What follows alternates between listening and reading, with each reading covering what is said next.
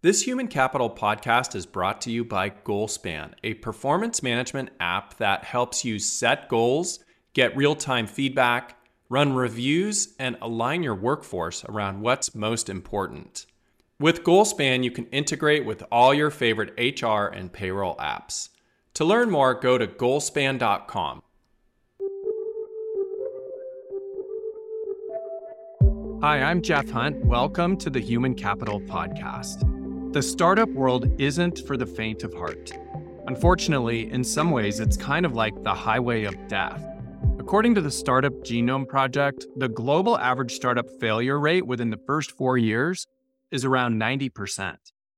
This means only about 10% of startups are able to scale or survive beyond the initial stages.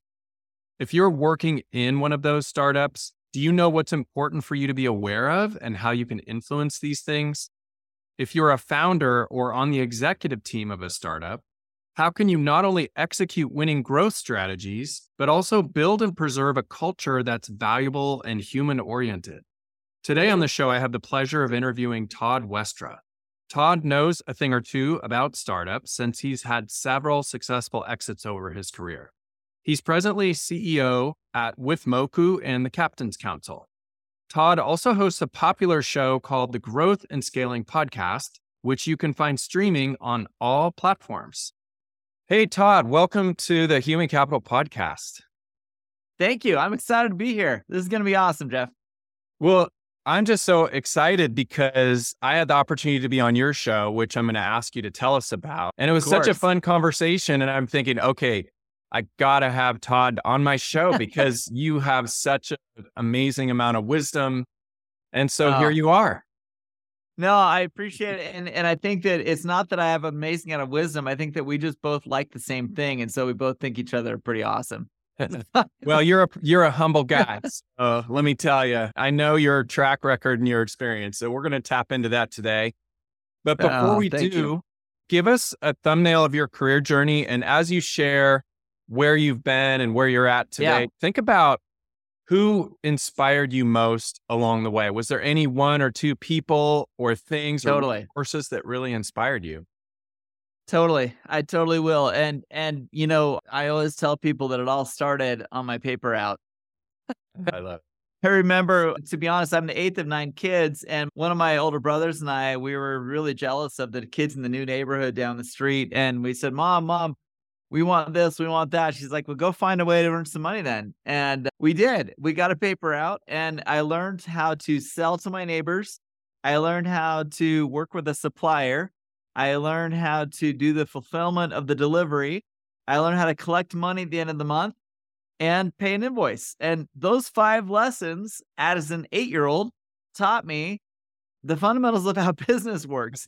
And to be honest, I did it for 5 years. And as I got older and got a little more mature, I started finding that those principles applied in every industry that I thought to go in. And so in college, I started a business in the golf industry because I love to golf.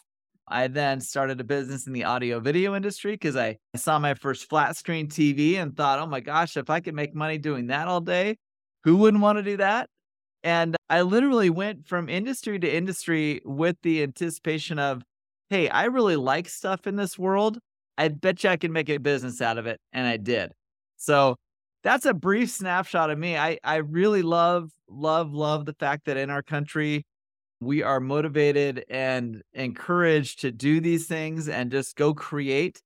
And what an exciting thing in life. You literally can generate revenue doing almost anything you like to do if you know how to solve a problem. So that's the key thing, just knowing how to solve a problem.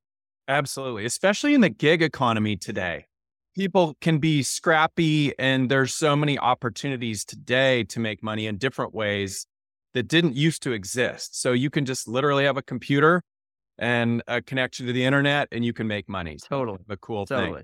Well, what about inspiration along your career journey? Was there anybody who inspired you?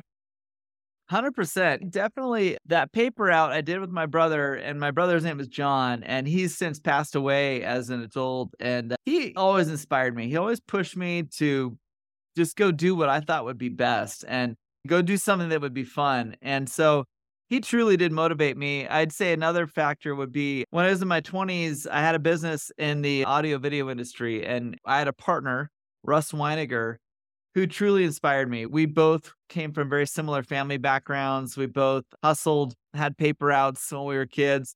And when we launched our business together, we were together for about 10 years in business. And Russ and I both learned how to take different roles. We're huge advocates of the E-Myth. And that book really inspired us to build our org chart, understand what roles we were each taking. And we quickly ran into a lot of success. And that business that we created in 1999 is still in business today. I'm no longer part of it, but it is a still thriving and growing. And it's so fun to drive past the building and see that it's still there and still moving. And I don't have to run it. That's even better. So That's fantastic. And for listeners out there, I just want to remind you, if you haven't read the E-Myth or the E-Myth Revisited, read it. It's an amazing book. And a couple takeaways that I remember, and you correct me if I'm wrong, but one is you learn as a business owner, leader, manager, how to reduce dependency on yourself. So you literally, there's a playbook in there on how to do that. Exactly. And then the other component is how can we as an organization create the franchise business model? So you figure out what works and then you replicate that to produce revenue and value for your customers and your employees, right? I mean, you talked about my podcast. It's called the Growth and Scaling Podcast. And right along the lines of what you're doing, it's the entire focus. A business can only grow so big when it's owner dependent. And when the founder has their fingers in everything, you really have a hard time growing past that $5 million or $10 million mark in revenue. And until you learn the principles of the E-Myth and principles of, there's a lot of people teaching different variations of this, but until you learn how to delegate and empower people with clear instruction of what needs to happen and how they can do it, and then give them flexibility to do it their own way, you're never going to see the growth that the big companies do. And so that's the exciting thing about what we're talking about. And I think that's why we enjoy our conversations together, is just that we both know that a business can only grow so far with an owner, being dependent on the owner. So how do you facilitate growth? Hire people that are smarter than you, give them some flexibility and say, these are your objectives, and then hold them accountable. Exactly. For many organizations, the founder, owner, entrepreneur, principal leader has difficulty making that transition. So the difference between 500,000 and 50 million, they may still be going to IKEA and buying the furniture and putting it together. We don't do that anymore. Yes. I want to talk about how to make that transition for leaders. But one of the core aspects of that is actually culture. So when entrepreneurs start businesses, often the core values are actually representative of the founder, the principal entrepreneur, right? And then it can be preserved as the company grows. But in your opinion, Todd, what are some kind of crucial strategies to be intentional about culture creation and development and sustainment in the midst of rapid growth and change? I love it. This is such a key foundation. In fact, I've launched businesses and I've consulted with businesses. And as I was trying to figure out what kind of consultant do I want to be, this became one of the foundational pieces. Is when a company launches, oftentimes it's just like, hey, here's a spattering of products I could try and do, and we'll stick with the ones that work, and they go and they have fun. And usually it's a founder and a few buddies. And those first few employees are critically important in terms of setting the pace of your culture, because as you attract people who are driven and motivated to see what you're going to do and how you solve problems, it's exciting and it's fun. And no business makes it past launch unless they're solving a problem people want to have solved. And so when you talk about culture and setting the culture, how do we solve this problem? Do we do that? Do we do it ethically? Are we doing this in a way that makes people happy? And that's all up to you as the founder to kind of set the tone. But what I've found, in my last 3 launches, I literally, I determine what problem I want to solve, who I want to solve it for, and then create a product out of that. And when I productize that, I bring in a team. And usually the first people I bring in are people that I say, hey, I know you've solved this problem before. How do we want to solve this problem in a way that identifies us as us? And that's been a fun conversation to have, because even before we have more than 4 or 5 clients, with those first 2 or 3 clients, it's like, hey, did it work? Did this solution fix a problem? And if so, what were the things that you liked about it? And what did you not like about your experience with us? And then you sit back and talk to your team and say, okay, first of all, this client was awesome. How do we attract more of this client? Well, this client really likes people who are ethical, who are strong, who maybe they have Christian Judeo values. It doesn't matter. But if you want to work with a certain type of person, you need to understand what motivates them, what values they adhere to, because if you don't align, you're not going to attract those types of clients or those types of employees. And so if you have a hardworking, accountable environment that you work with in your company, guess who you're going to attract? People who want to be held accountable, people who like organization, people who like structure, and they like to feel good about what they do. That's a great type of person to attract. It also attracts clients who are that way. And they want to work with somebody who's accountable and trustworthy and can work hard and be above board in everything they do. That's how you build an organization, is those values set the tone for your employee base as well as your client base. It's like magic. People see it from a mile away, and they are attracted to companies and people that think like they do. I love that. And it's really another way of putting it. And you just said this earlier on in explaining this, is your differentiators, because you are identifying what's most important, which is these small set of core values, these things that you hold near and dear, these behavioral attributes or principles that are critical to your success. So, but then those ultimately become your differentiator, because your customers see that, your employees see that, your vendors and stakeholders all see it, and they're attracted to it, right? Totally. I mean, who doesn't want to work with someone that makes them better, both on a business level and a personal level? It's amazing. For sure. So for organizations that are growing and scaling fast, it seems imperative that they learn, their leaders, managers, supervisors, and executives learn how to delegate. And I'm wondering if you have any tips for especially entrepreneurs that are so used to being hands-on, how they can effectively delegate responsibilities and empower their teams to grow and scale. Right. I would say it all starts with documenting how you just did what you did. A lot of founders will kind of create their business based off of feel, and they feel they can anticipate what a potential client wants, and then they adapt whatever they set out to do to whatever that client wants. And good founders, they can adapt, and they can kind of modify even on the fly what they need to do to make a client happy.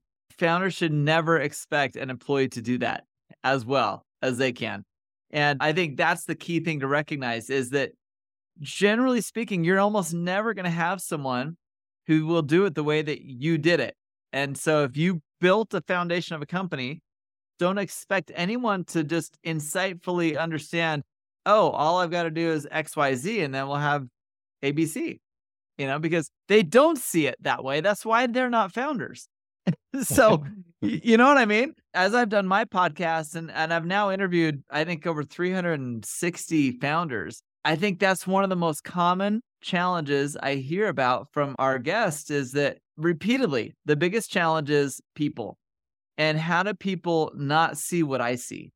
And how do I help my people to see what I see so that they can do what I did to build the business? And that's good and it's bad. The good is that you want people to see things the way you do, but the bad thing is a lot of these people will do things better than you if you clearly identify what the objective is. If you just said, Jeff, I want to make sure that every one of our clients gets onboarded in a way that makes them feel really good and excited, and they'll stick around for 2 years. That's an objective. If you say, this is exactly how I want them onboarded. I want them to first do this and then do that. And then I want them to do this form and I want them to send us this information. Sometimes that gets in the way of the true objective of, I want them to be super happy and stay with us for multiple years. Mhm. You know what I mean? I do. And so the employee gets on this like list of things that you gave them to do, and they did a bad job doing that list. And so the clients leave after a month. You just killed it. You just killed the whole thing by giving it too much instruction. Yeah, if you can, it seems like if you can connect the dots as an organization between your vision, so where you're actually going as a company and why that's inspiring and how you're going to change the world. And then you add in your core values, like you were just describing, Todd, which are these small set of behaviors we hold near and dear. And we hire and fire people over those behaviors. And then you link their role definition. What's their actual role in helping to achieve that vision with those core values? And then you get to those objectives, those goals. Then they can connect the dots and it makes sense to them, right? Totally. The connecting the dots has to be them, not you.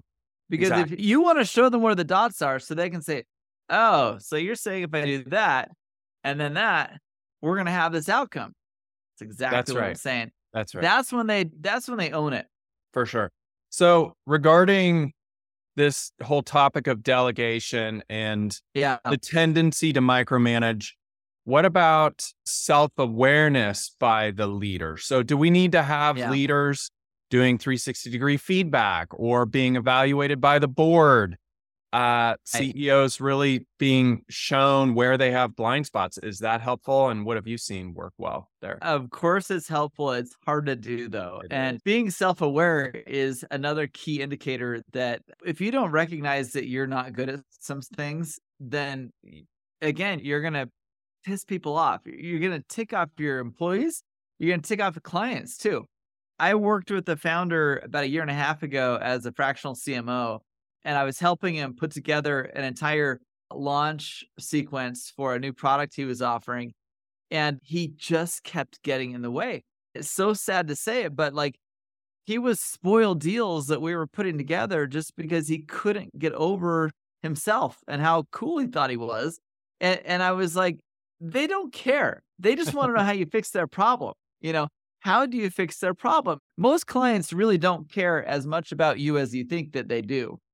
But they do care that you're going to help them fix something they don't know how to fix or don't want to fix. And so I think being self-aware for a founder is critically important in that you need to get over yourself.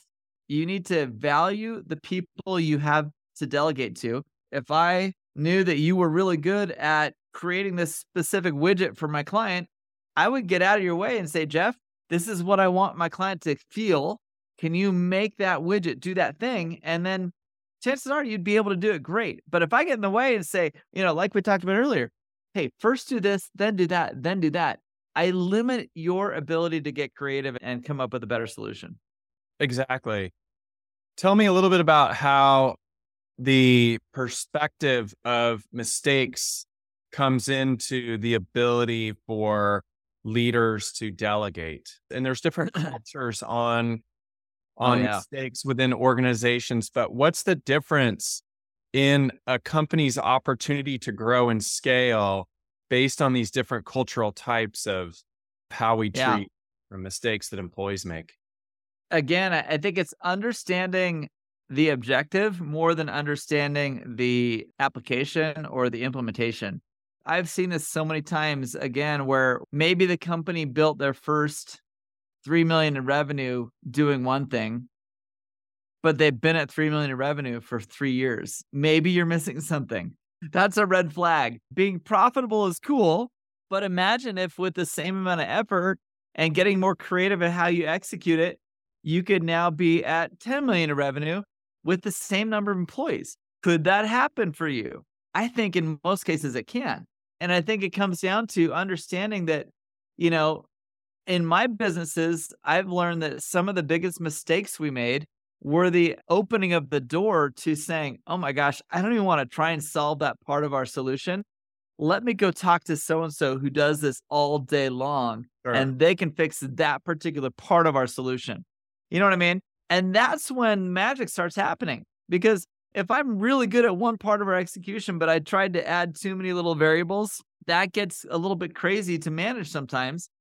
But if I say, hey, I already know that Jeff's got a solution that he can plug into mine, and I don't have to worry about that part of it. I just know Jeff's going to do it and I'm going to pay him and he's going to be happy.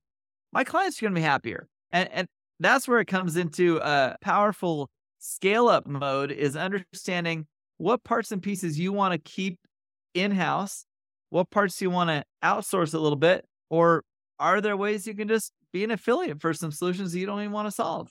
Sure. It's really about leverage, isn't it? So, how can we leverage other strategic partners? How can we leverage our value proposition in new ways to make that grow and scale faster? One of the things that's obviously critical in any business is cash and capital and cash flow. And you can have the best idea on the planet that can be transformative worldwide. But if you don't have Right. the cash or the oxygen, as we're going to call it here, you're going to die on the vine. And there's a lot of ways, obviously, to raise capital. You can take the standard sort of seed angel VC route. You can Yep. bootstrap. You can go friends and family until you've grown enough, or you can just grow based on your own revenue Totally. growth organically. You've just told me you've interviewed hundreds and hundreds of founders Yes. and CEOs. What have Yeah. you learned from all those interviews to kind of share with our audience? 100%. Again, this comes down to like a foundational concept that every operator needs to think about.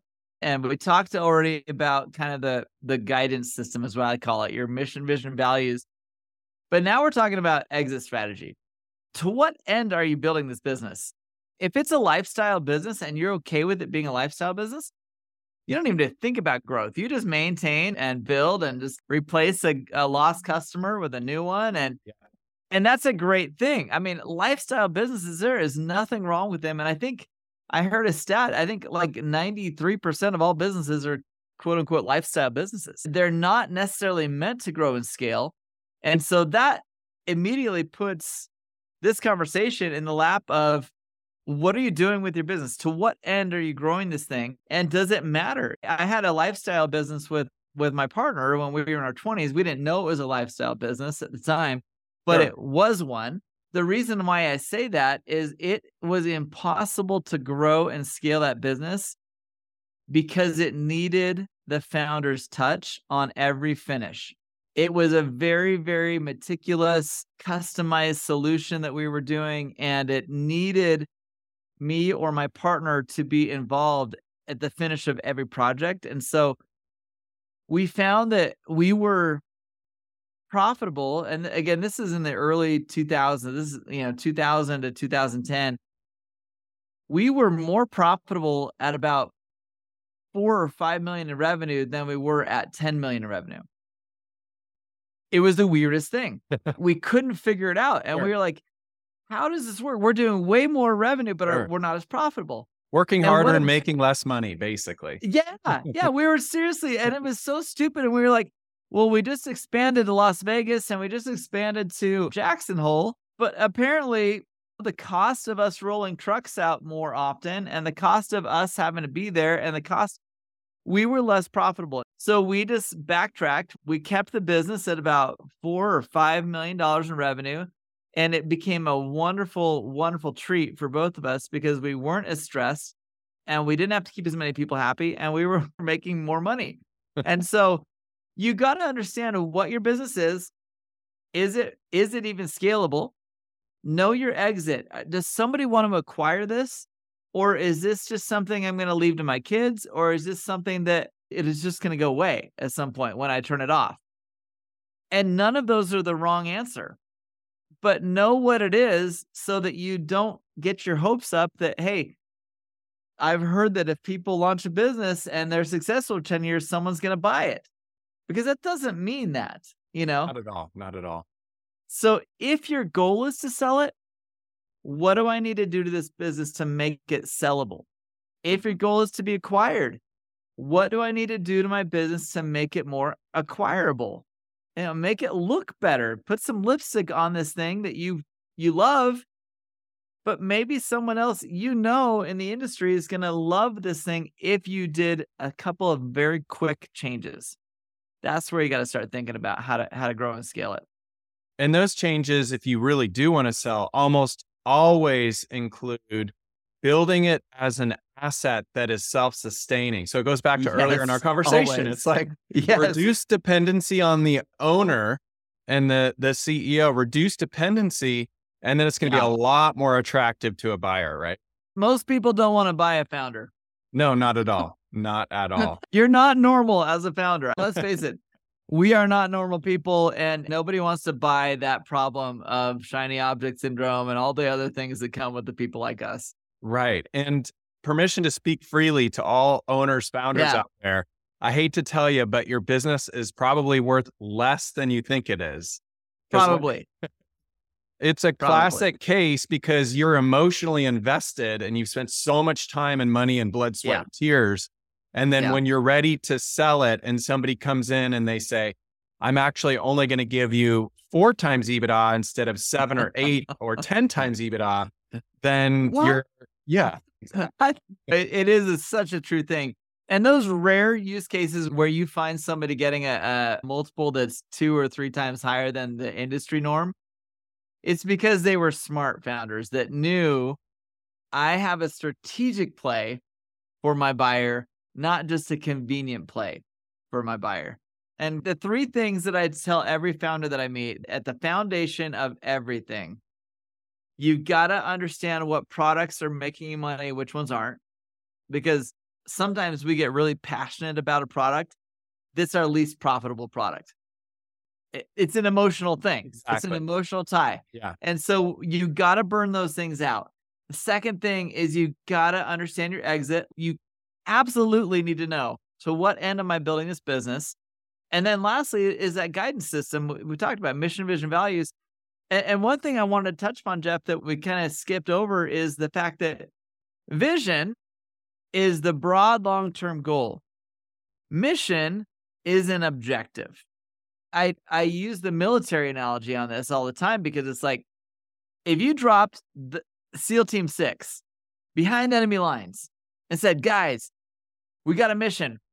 We're going to, let's go back to a vision. We're going to create a democratic society throughout the entire world, right? And give freedom to the people. And you drop them behind the lines, they're going to be dropped behind lines going, okay, what are we supposed to do? That vision taught me nothing about what I need to do. It's a great feel-good statement, but what am I supposed to do behind this line? And so when you talk mission statements, it's about what mission are they on? Are they going to go behind enemy lines, find Osama bin Laden and take him out? Or are they going to print leaflets and tell people that the world can be a better place if they, you know what I mean? It's like, those are very different. What is the mission? Yeah, totally different thing.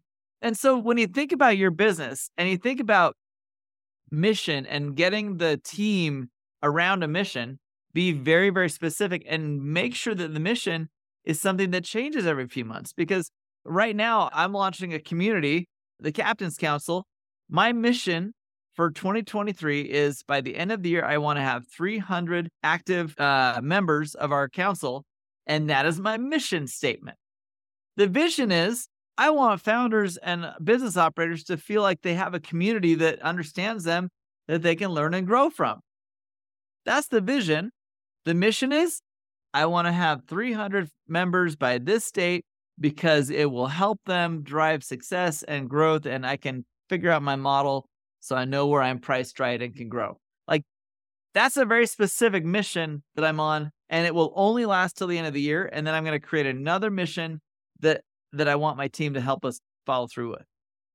So before we shift into some lightning round questions, let's talk briefly about the stats. If you look at the statistics for new companies and their ability to make it, they don't fare well. Like year 1 to year 3, 5, 10, the ability for a company to stay in existence, the odds are completely against you. And a lot of them don't make it. So if you unpack those that don't make it and derail while they're trying to grow and scale, what are some of the main things that you've seen over your career? Yeah, easy. Again, and this is going to sound like I'm on repeat here. Solve a problem. Yeah, Solve a problem people want you to solve for them, and know who you want to work with. I think those two things are absolutely key. I talk to people all the time that are like, my solution solves the problem for everybody. And that's when you know they've got a problem. They don't absolutely. know what their problem is. I've found that the people who have been most successful in their launch and in their growth and scaling journey are the people that really do know and understand that I solve this, I don't solve that. And when you can say, I don't do that with a smile on your face and feel good that you don't solve that problem, that's when you know you're onto something. Because if I were hiring a business coach, for example, I wouldn't want a business coach that just said, oh, I help every business leader figure out how to be successful. That would make me think, okay, you're just being stupid. But if someone came to me and said, I work with founders of businesses who grow and scale to Amount of 20, revenue. 30 million in Exactly. revenue, and they find themselves having a hard time organizing their teams, and they do this, and I'd be like, okay, yeah, that's exactly where I'm at. I Right. need that.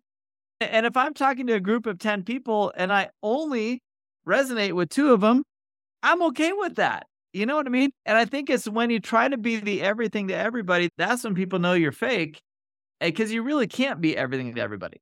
You can't. You definitely can't. Okay, let's shift into some lightning round questions. My first question, Todd, is what are you most grateful for? My family. I got 7 kids. They're amazing, That's and awesome. my wife still hangs out with me, and that's awesome too. What is the most difficult leadership lesson you've learned over your career? That I don't know everything. I'm happier when I have people around me that do things better than me. Sometimes that's a tough lesson to learn, isn't it? It's so hard, and my wife has helped me learn that. Absolutely. Trust so and so. They're way better at that thing than you are. Right. A lot of Okay, leadership lessons there, I'm telling you. huge. That you can unpack that a lot. No doubt. Who is one person you could interview if you could, living or not? Love to interview Donald Miller. He's a hero of mine. He's a marketing genius, and I love Don. I will get him on my show at some point. Nice. Don, if you're listening to this, pick up the phone and call Todd. Love Donald Miller. He's a great story brand master. Do you have a top book recommendation? Have you read any books recently you could recommend to our listeners? Yeah, I mean, I 2 things that I go back to quite a bit is, I go back a lot to the E-Myth. That's just one that I always go back to. High Performance Habits by Brendon Burchard. Really powerful. I never get sick of. I'll re-listen to that book every year just because it keeps me. He's a motivational guy, but he's a lot smarter than he seems from the outside. Brilliant Great guy. reference. What is the best piece of advice you've ever received? I feel like people are always giving me good advice. I feel like the best advice I've ever received is to absolutely trust people until they break it. I've learned that delegating is so much easier if you start by trusting them. And then if they don't follow through or don't execute, then you can make some judgments about whether or not you want to work with them. But give them the benefit of the doubt until they break it. And then you'll find that people work better when they feel trusted. They will perform way better when you trust them and you show them that you trust them. No question. No question. And as Patrick Lencioni so beautifully coins, it's Yeah. vulnerability based trust, right? It's not Oh, that yeah. you've shown up to work at 8 a.m. for the past 2 years, so I know you're going to show up at 8 a.m. tomorrow. It's that Right. if I'm vulnerable and I tell you something that could make you a better leader that might be hard to hear, you're not going to use that against me. So, Todd, as we wrap up, what is the 1 or 2 most important takeaways to leave our listeners with? And then I'm going to ask you how people can find you. I would say the biggest takeaways are understand your own limitations and strategically align yourself in a way to overcome them. we talk a lot about your employees and how they can relieve burden from you by just being better at something than you, which is, I think, step one.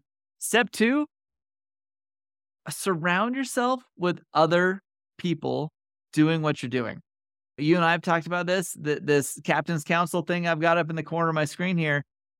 I firmly believe that when founders are surrounding themselves with other business operators who are trying to grow and scale at the same time they are, there's a synergy, there's an energy there that just builds momentum to lead into the next question. That's where you can find me. I am putting my energy right now into building this community because I'm so passionate about founders and operators finding resources that actually help instead of dumping money into things that just are a dump.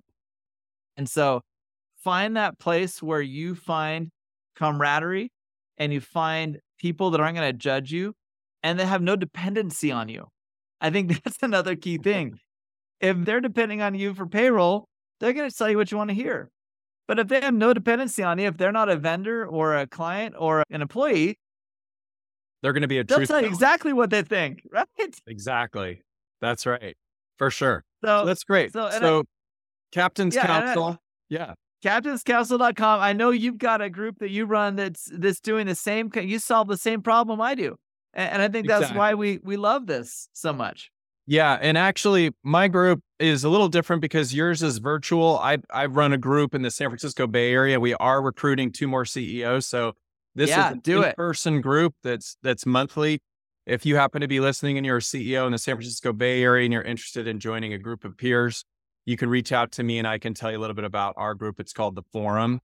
But I will say, Todd, that as an executive, a business leader, especially a CEO, it can be lonely at the top. So the ability to actually share openly and honestly with a group of peers can be transformational for you as a leader. So massively transformational. Yeah, what you're doing is adding a lot of value. And I think there's a huge opportunity for people to join something like this and transform the way they are doing business and they're leading their teams. Todd, I just want to thank you so much for your podcast and what you're doing and the value you're bringing to to leaders, not just leaders, but all employees and anyone who's in business. And I also just want to thank you for bringing all this great wisdom to the Human Capital podcast today. Thank you. It's my honor. Honestly, you got a great show going on here. And to all those listening, keep on listening and make sure you're doing what you can do to build and grow in a positive way. Thanks for listening to Human Capital. If you like this show, please tell your friends and also take the time to go rate and review us. Human Capital is a production of Goalspan, your integrated source for performance management. Now go out and be the inspiration to other humans, and thank you for being human, kind.